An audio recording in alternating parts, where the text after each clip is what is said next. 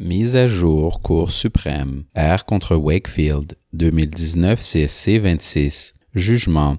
L'appel interjeté contre l'arrêt de la Cour d'appel de l'Alberta, Calgary, numéro 1601-0177-A, 2018 ABCA 360, daté du 1er novembre 2018, a été entendu le 25 avril 2019 et la Cour a prononcé oralement le même jour le jugement suivant. Traduction. La Cour, afin de pouvoir confirmer la déclaration de culpabilité pour meurtre au deuxième degré, les juges majoritaires de la Cour d'appel devaient être convaincus que le juge du procès avait conclu que c'était l'appelant lui-même qui avait poignardé la victime. Or, le juge du procès s'est explicitement abstenu de tirer cette conclusion. La majorité a examiné la preuve et jugé que, traduction, la conclusion suivant laquelle c'est l'appelant qui a asséné les coups de couteau est bien étayée par la preuve, référence au paragraphe 29. En se prononçant ainsi, les juges majoritaires ont commis une erreur en formulant une conclusion de fait que le juge du procès avait refusé de tirer. De plus, si le juge du procès avait conclu que c'est l'appelant qui a poignardé la victime, on ne saurait dire avec certitude s'il a adéquatement analysé la mens rea subjective requise pour permettre de conclure qu'il y a eu meurtre au deuxième degré suivant le sous-alinéa 229A de petit i du Code criminel LRC 1985 chapitre C-46. Le premier juge n'a pas considéré la question cruciale de savoir ce que l'appelant subjectivement savait et avait l'intention de faire lorsqu'il a asséné les coups de couteau, suivant l'arrêt R contre Cooper 1993 en RCS 146 à la page 159. En considérant les affirmations du juge du procès concernant l'intention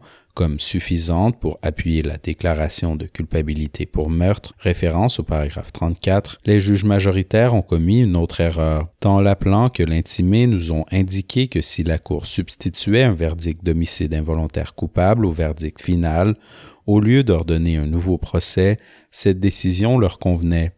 Par conséquent, en vertu du sous-alinéa 686.1b petit i du Code criminel, le pourvoi est rejeté, un verdict d'homicide involontaire coupable est substitué au premier verdict et l'affaire est renvoyée au juge du procès pour détermination de la peine.